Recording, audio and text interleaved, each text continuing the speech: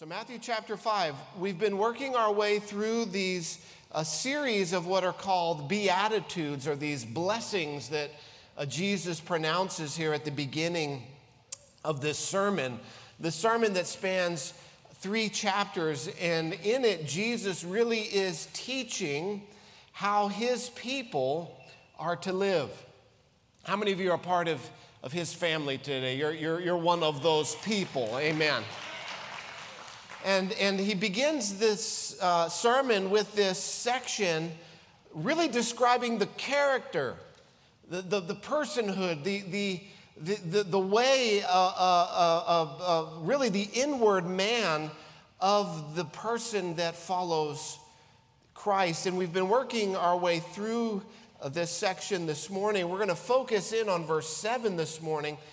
But as we have been doing every week, we're going to read the whole section together as it really does go together. And so Matthew chapter 5, verse 2, it says, "And he opened his mouth and taught them, saying, Blessed are the poor in spirit, for theirs is the kingdom of heaven. Blessed are those who mourn, for they shall be comforted. Blessed are the meek, for they shall inherit the earth.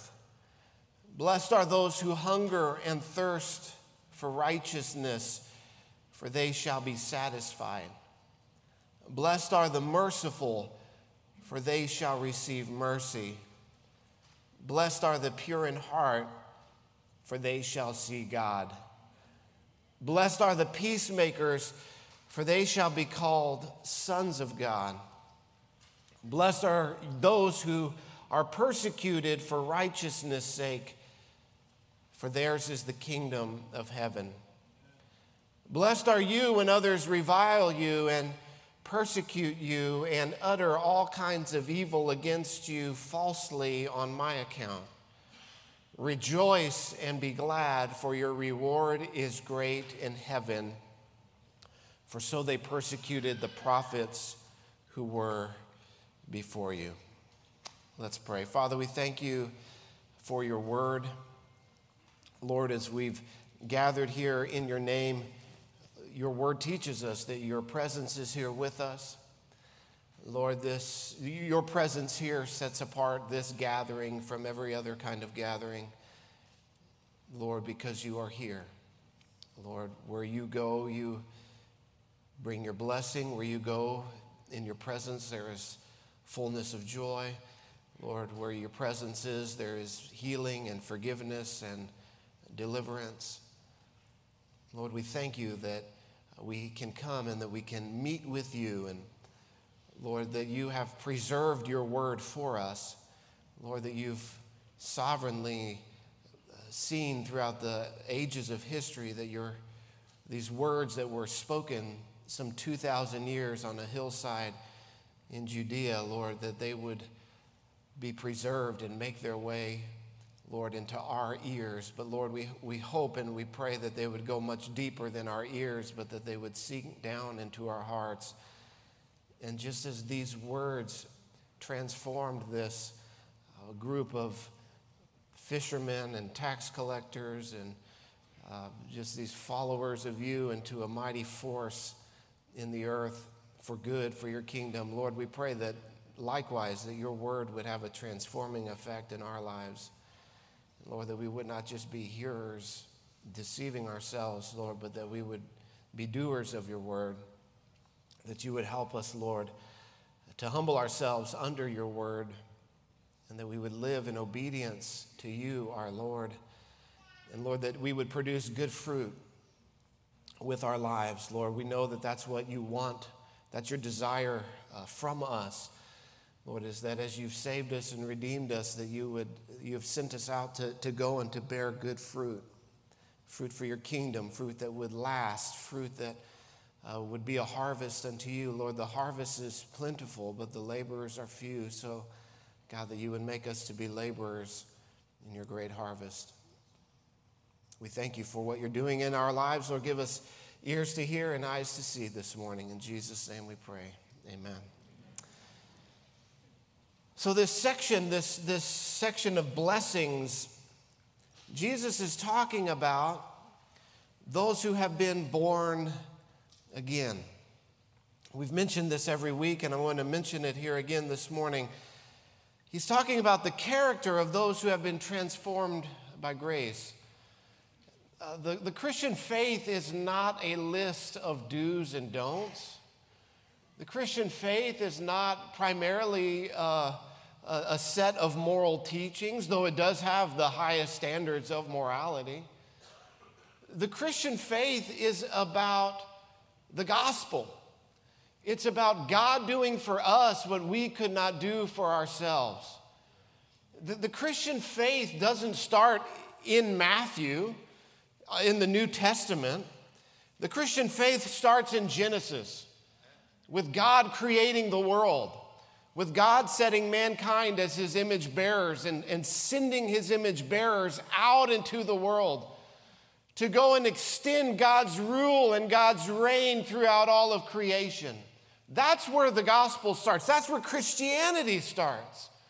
Of course, we know that mankind has not followed God, has not lived under the kingdom of God, has not submitted to the rule and the reign of God, but instead has been led astray through sin and is now a part of the kingdom of darkness. That's the story of Genesis. Genesis tells us how we got here and why the world is the way that it is. But then when we come to the New Testament, when we come to the gospel, when we come to this Christianity, it's the fulfillment of everything that God has been doing up until that point by sending his own son, who would fix what Adam had broken in the garden, who would make a way for mankind to be restored back to his original position with God. We see in the Garden of Eden that Adam and Eve, they walked with God. They had fellowship with God. They were in communion with God. You and I were designed by God as his image bearers to walk in fellowship and in communion with God. Of course, sin brought a great separation between us and God, who is holy. And so God looked down upon our lowly estate. He looked down upon us with pity, and he came and he died and he rose again to provide new life, to provide reconciliation, to provide forgiveness and healing and hope and restoration to all who would repent of their sin, all who would call out to God for forgiveness. The Bible says that everyone who calls upon the name of the Lord will be saved. All who would turn in faith and repentance to the work that Jesus did on the cross. Jesus. There's nobody like Jesus. Jesus is, he stands above everybody else. He is, we sang it this morning, that name above every name. Jesus. Jesus, who is God with us. Jesus, who's God in the flesh. Jesus, who took on human flesh so that that human flesh could be nailed to a cross, so that he could shed his blood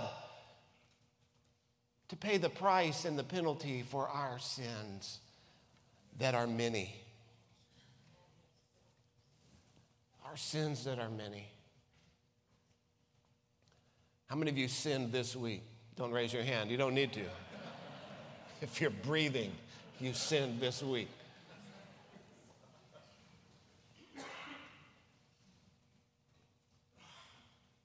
There's nobody like Jesus. The love of God manifest in the cross of Christ. And here, this section describes those who have had an encounter with this Jesus, who have experienced the conviction of the Holy Spirit. I asked how many of you had sinned this week, but how many of you felt the conviction of the Holy Spirit? That conviction that doesn't condemn us, but that draws us closer to the Lord. That conviction that pulls us into the source of our forgiveness. That draws us back to that fountain that runs from his side. The only place we can go for forgiveness, the only place we can go for healing, the only place that we can go, it is Christ. And here this section, these Beatitudes, these blessings describe those who have experienced what I'm talking about here today. Starting with the poor in spirit, for theirs is the kingdom of heaven. Those who have recognized that without Christ, they are nothing. Do you recognize that this morning, this poverty of spirit?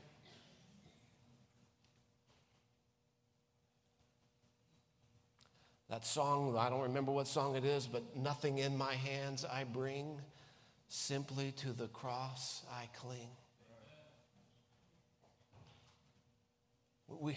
We offer up to him nothing, but he gives to us everything. This poverty of spirit, this is where it starts. And this is a progression. Each one of these is a logical progression. It builds one upon the other. Poverty of spirit, and those who mourn, they will be comforted. What do we mourn over? What do we grieve over? Don't we grieve over Paul? Like Paul said in Romans 7, "O wretched man that I am." We grieve over the indwelling presence of sin still in our lives. Blessed are those who mourn, for they will be comforted. Blessed are the meek, those who have a right view of themselves, those who have been empowered by the Spirit of God, but use it under the subjection of his control. The meek, for they shall inherit the earth. Last week, those who hunger and thirst for righteousness. Again, this is now moving into the positive of I want to see the fruit of the Spirit in my life. I want to see the righteousness of Christ in my heart and in my life. I will not be satisfied until I see his character in me. Just as I won't be satisfied this afternoon until I go and eat my enchiladas. Right? Jesus equates this desiring for righteousness, the character of Christ in our lives. He equates it to those who are hungry. To those who are hungry. Now, if it gets much past noon, I make this transition from hungry to hangry. Anybody have that happen? But do we feel that way about the character of Christ in our lives? In just a few minutes, it's going to be 100 degrees here in Texas. And when I think about being thirsty, I immediately think about mowing my lawn on a Texas day. Hunger and thirst for righteousness. When you are hungry, don't you just stop everything you're doing to go and to satisfy that hunger. When you are so thirsty, don't you go and get something that will satisfy your thirst. But there is nothing that will satisfy the longings of the human soul except for the righteousness of God. To have the character of Christ birthed in our lives. Blessed are those who hunger and thirst for righteousness, for they shall be filled. They shall be satisfied. This logical progression now leads us here to verse 7. Blessed are the merciful, for they shall receive mercy. Again, Jesus is talking about those who have been born again, those who have been transformed by his grace. We can see this so evidently in the fact that the world we live in, the culture that we live in, that is very fallen today, does not value showing mercy. I don't think any of us would argue that showing mercy is a high priority in our culture. We don't praise people for their great acts of mercy. What kind of stories do we prefer? Don't we prefer stories of revenge? Right? Isn't that what we love to watch? People getting revenge? Or do we prefer to go watch movies about people getting forgiveness? No, it's revenge. We love a good revenge flick. This is why John Wick movies make much more than the Hallmark Channel. It's just, we'd rather watch a good at least I would. All the men in here can at least say amen. Amen.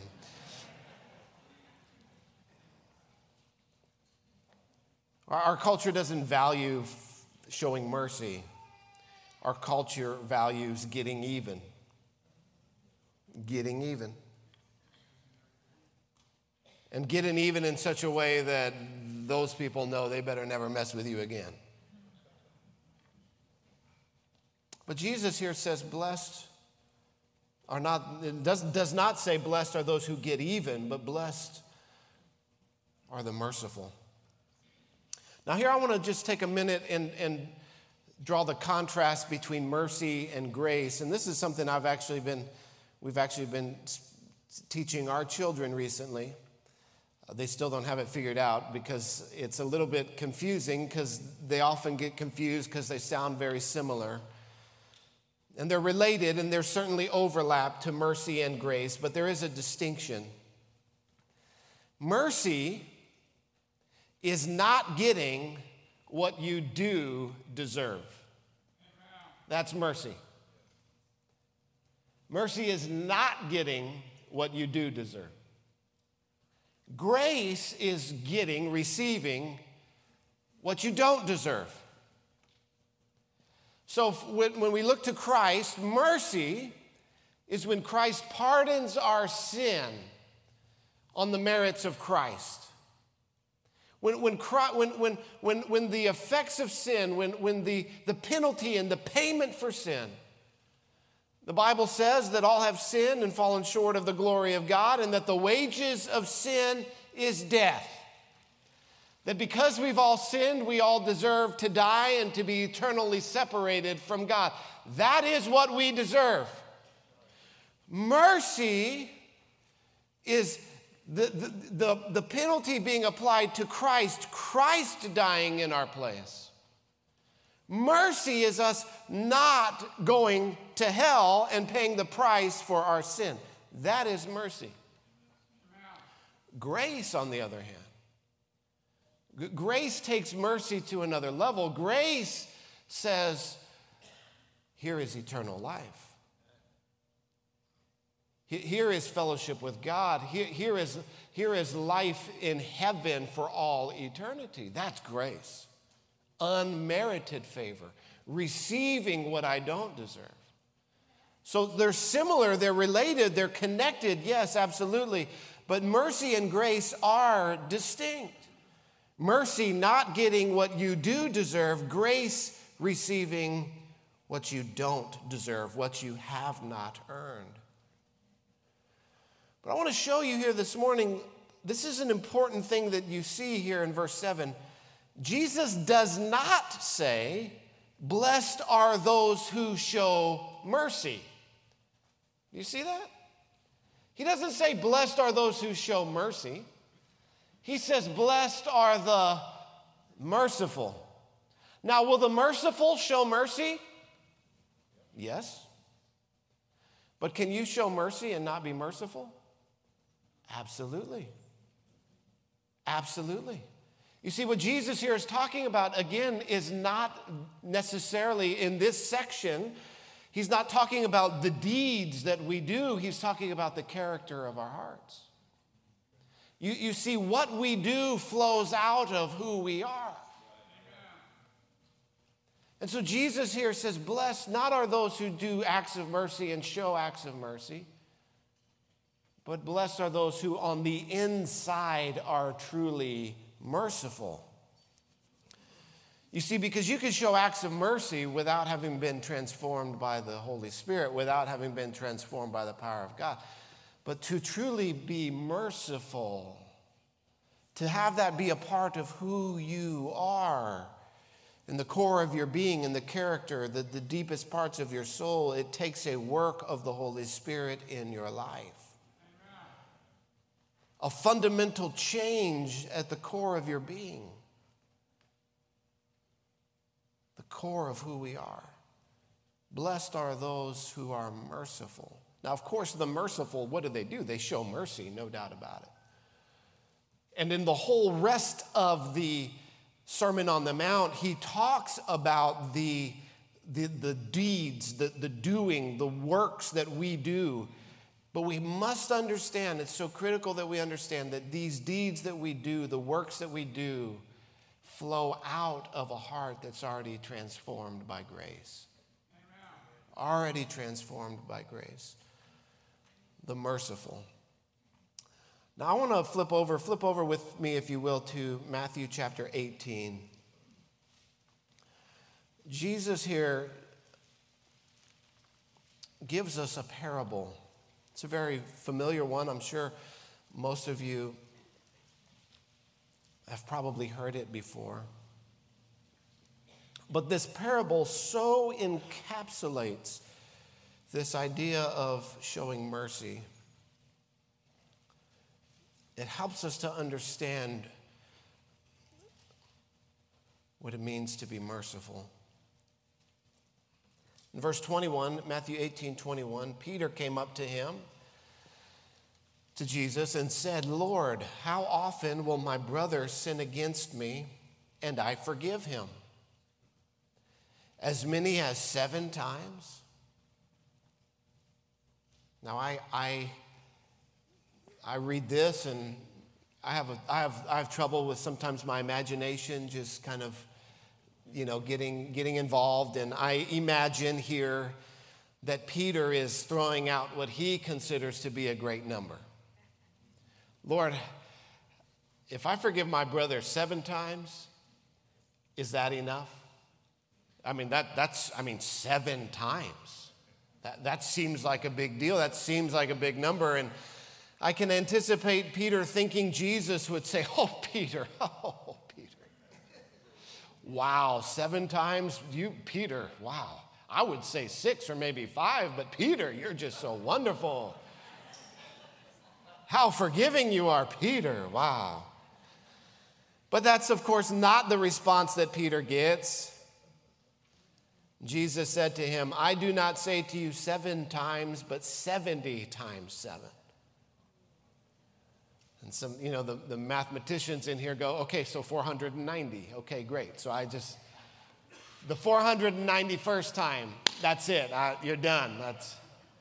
No, that's not what Jesus is saying. Jesus is basically telling Peter, stop keeping count. Don't keep count. That's what Paul says in 1 Corinthians 13, that love keeps no record of wrong. Stop keeping count. And then he tells this parable here. Therefore, the kingdom of heaven, that's what we're a part of, right? Right? The kingdom of God.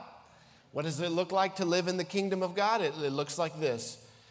The kingdom of heaven can be compared to a king who wished to settle accounts with his servants. So the king had lent out funds, had lent out money, had invested in different properties, different businesses, and now it's time to settle accounts. So he calls his servant in and his servants, and they need to pay up or give an account or square up or settle up with the king. And verse 24 says, when the king began to settle, one was brought to him who owed him 10,000 talents.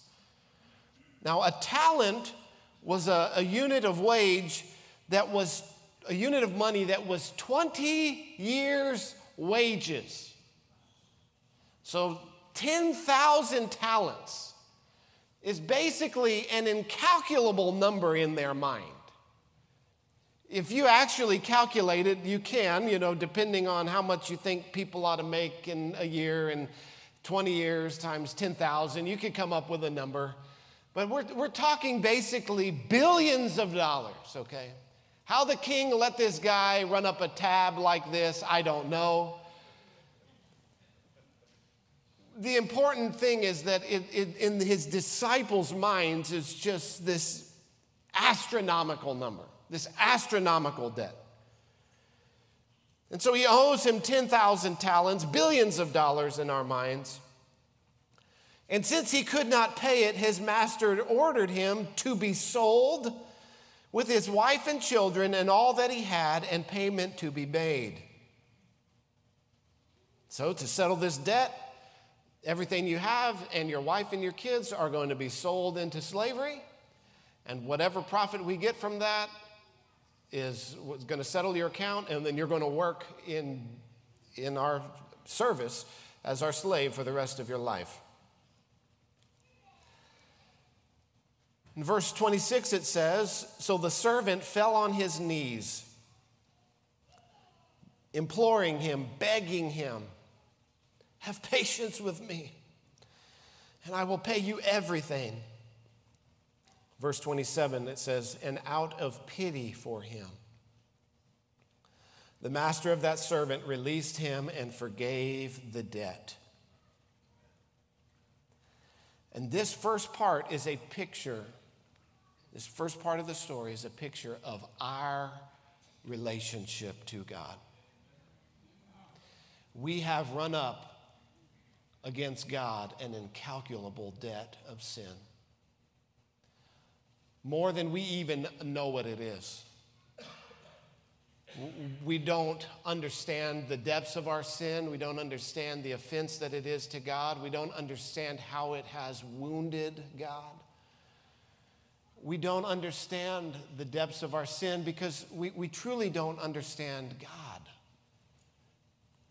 God who is holy. That literally means that God is other. He's not like anything else. We cannot compare God to anything else. We cannot even begin to wrap our minds around who God is. But we have a debt to him, a debt of sin, a debt of rebellion that is incalculable.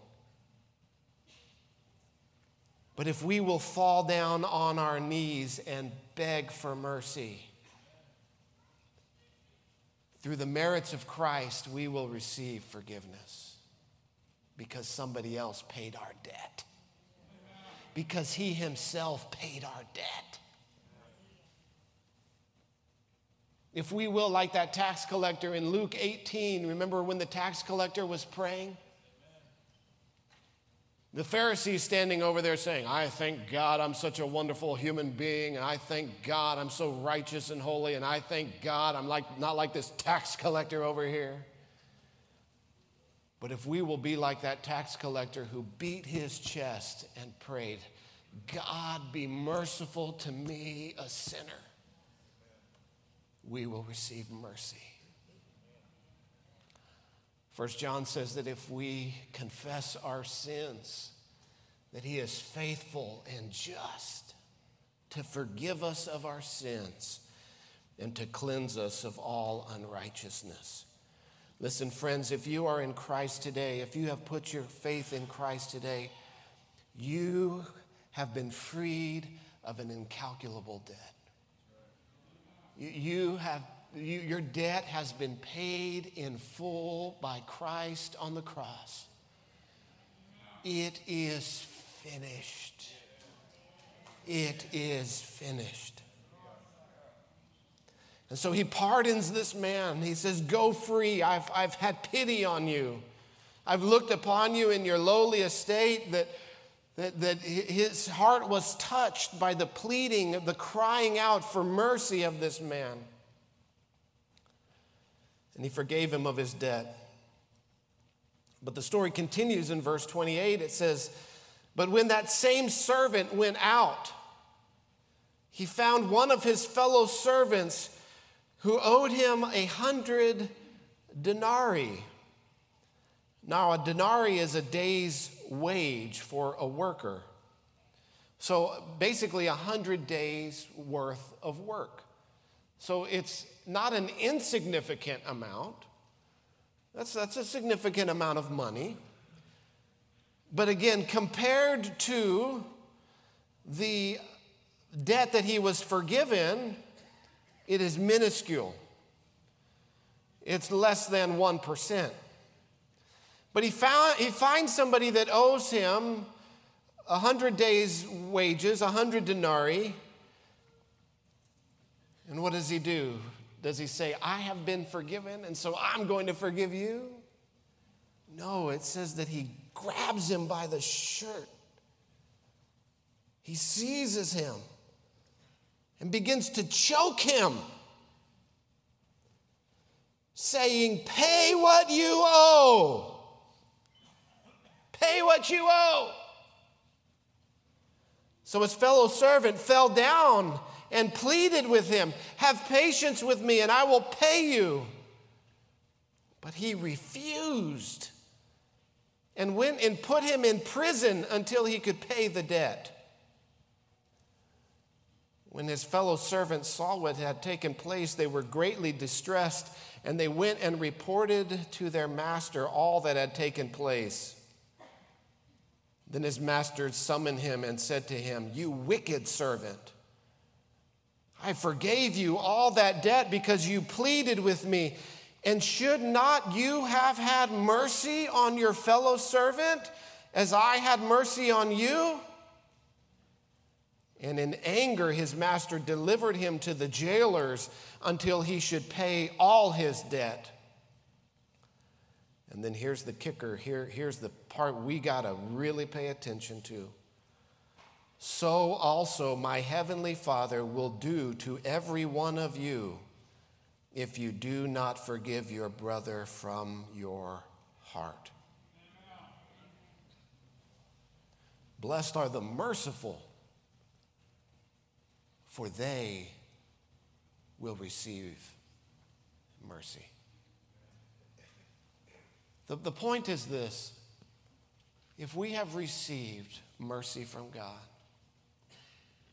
if we have not received from God the penalty of our sin, that it's been laid upon Christ, that act of mercy shown to us and received by us should change who we are.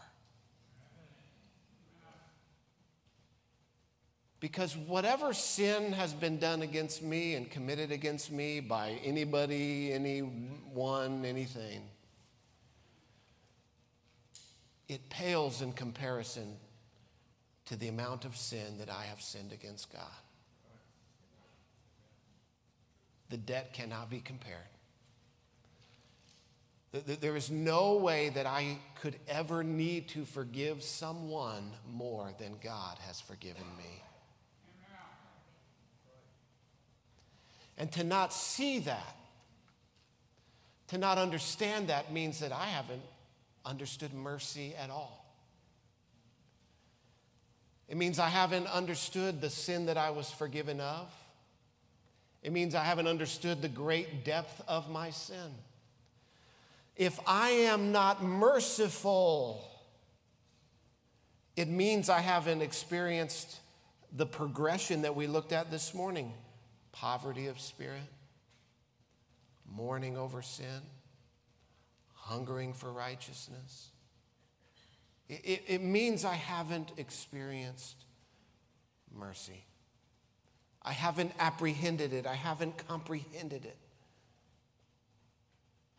You see, mercy, when mercy is shown,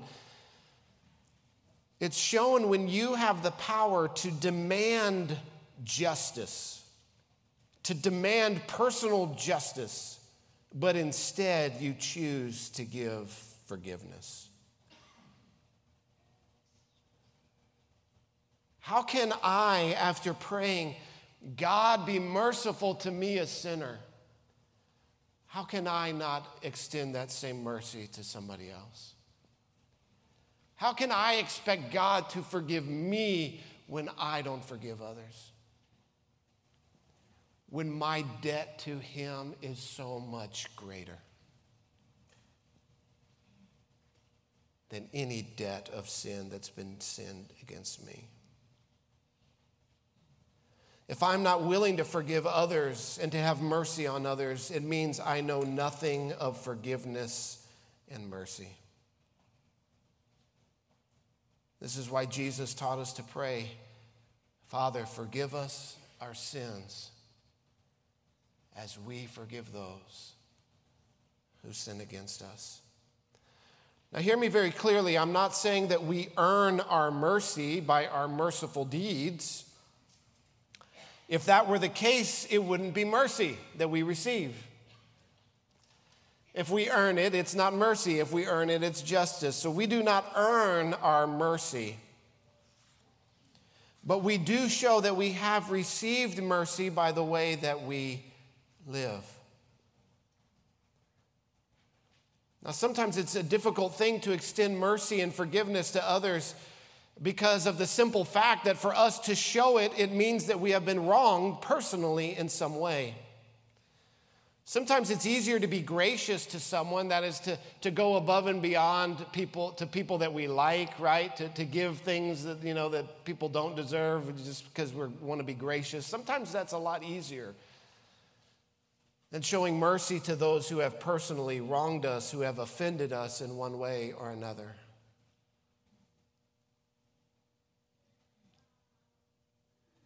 But when I'm in a position of power to give mercy and I have been wronged, the Bible says that I should endeavor to show mercy.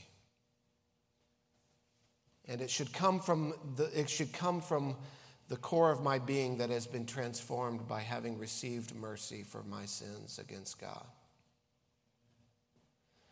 I want to look at one more verse today quickly. It's in 2 Timothy chapter 1. This is now talking about the second part of this passage. Blessed are the merciful, for they shall receive mercy.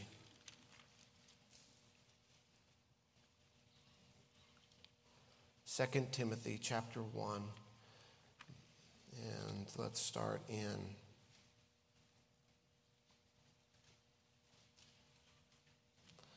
verse 15. This is the last letter that we have that Paul wrote. He's writing in prison from Rome. This is during his second imprisonment, the one that ultimately ended in him being martyred for his faith. He's writing to Timothy, his spiritual son in the faith. He's all alone. He's been abandoned by many people at this point in his life. He's at a low point. And he says this in verse 15 of chapter 1. He says, "You are aware that all who are in Asia turned away from me, among whom are Phygellus and Hermogenes." And in verse 16, he says, "May the Lord grant mercy." Mercy. "May the Lord grant mercy to the household of Onesiphorus. For he often refreshed me and was not ashamed of my chains.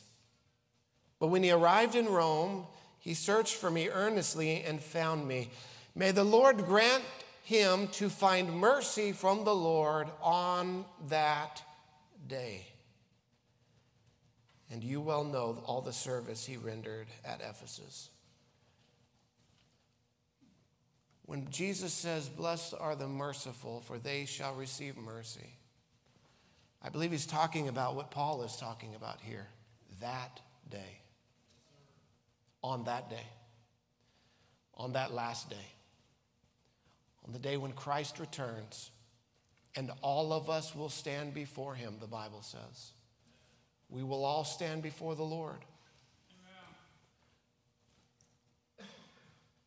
And those who have been transformed by Christ, who have been born again, who have had the blood applied, who are filled with his Spirit, who have the character of Christ and are merciful, not by their own works, not by their own efforts or good deeds, but on the merits of Christ, on that day, they will receive mercy.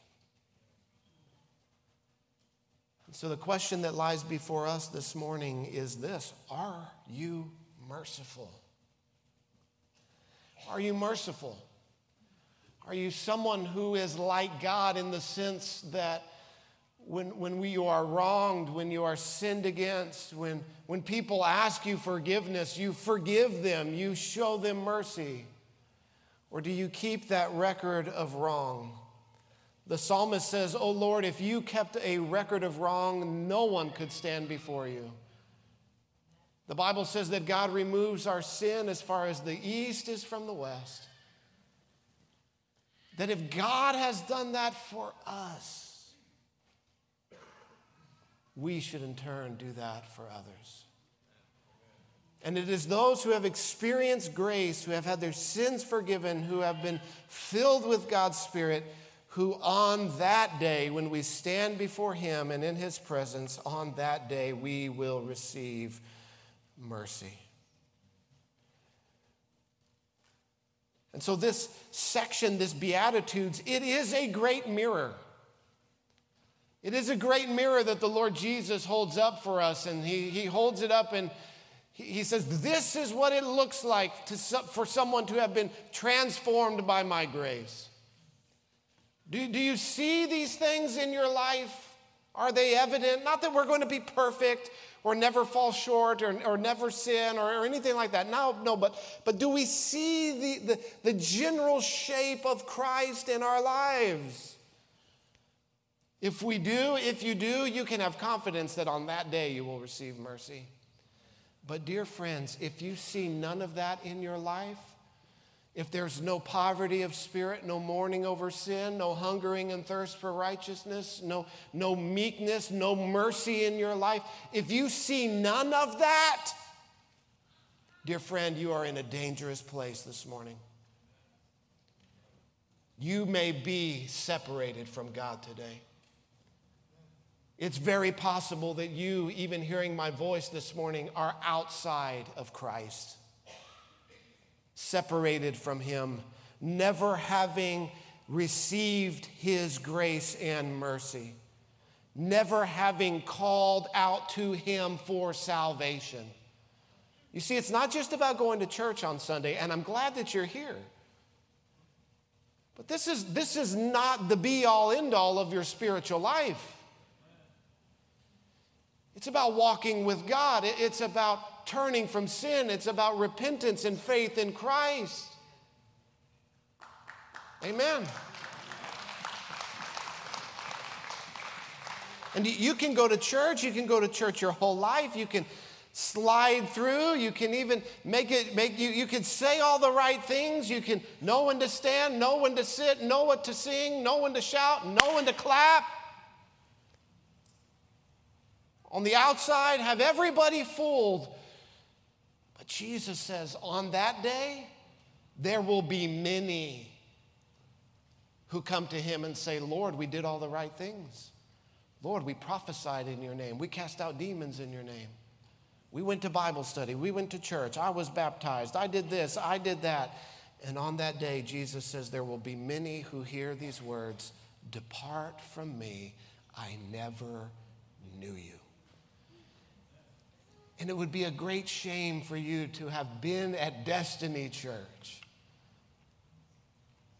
to have been here to hear the Word of God, to hear the gospel that saves, that is the power of God unto salvation, but to have never apprehended it for yourself, to have never yourself called out to God for salvation.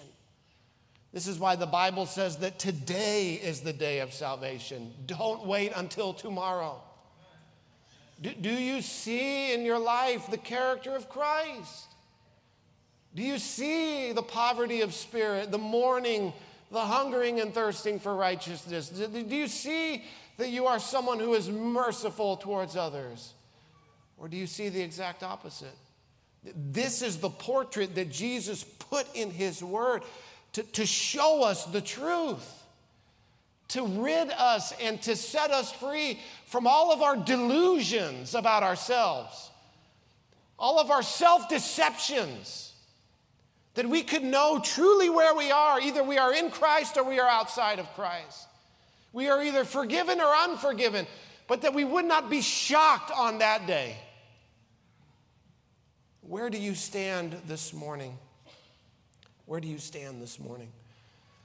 I would encourage you this morning to not let today go by, to not let this moment go by without you calling out to God for salvation, calling out to him for mercy for your sins, and see that he will do just as that merciful king did. He will look down on us with pity in our poor estate. Naked we come to him, broken we come to him, but he clothes us in his righteousness. He receives us in love. And he gives us mercy and he gives us grace. For those of us who have received the mercy of God, we therefore need to show mercy to others. We need to be merciful. So where in your life do you need to extend mercy? Where in your life do you need to extend forgiveness? Where have you not been merciful? If you've been walking in unforgiveness, if you've been walking in hardness of heart towards others, I'm calling on you as one of God's people today to repent of your unmerciful attitude, to repent of your unforgiveness towards others. It's not becoming of a Christ follower. And as we all come to the table this morning, we need to pray and ask that the Lord would renew our minds, that he would help us to forgive those who have wronged us just as he has forgiven us, and that he would give us the power and the strength to go and to live lives of mercy, to not be hard-hearted, but to be people whose hearts are moved by the suffering and the hurting of others. Amen? I invite you to stand with me this morning. I'm going to invite our worship team to come.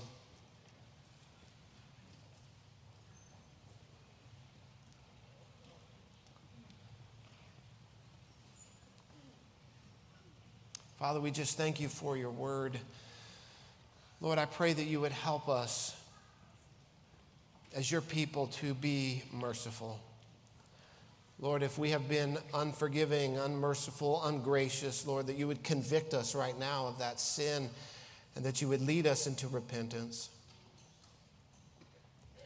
Lord, that we would turn from those attitudes that are not from you and that your character would be birthed in our lives. Lord, if there are any here this morning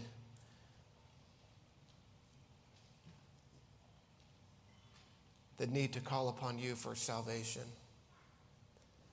Lord, that you would grant the gift of repentance and faith that leads to eternal life.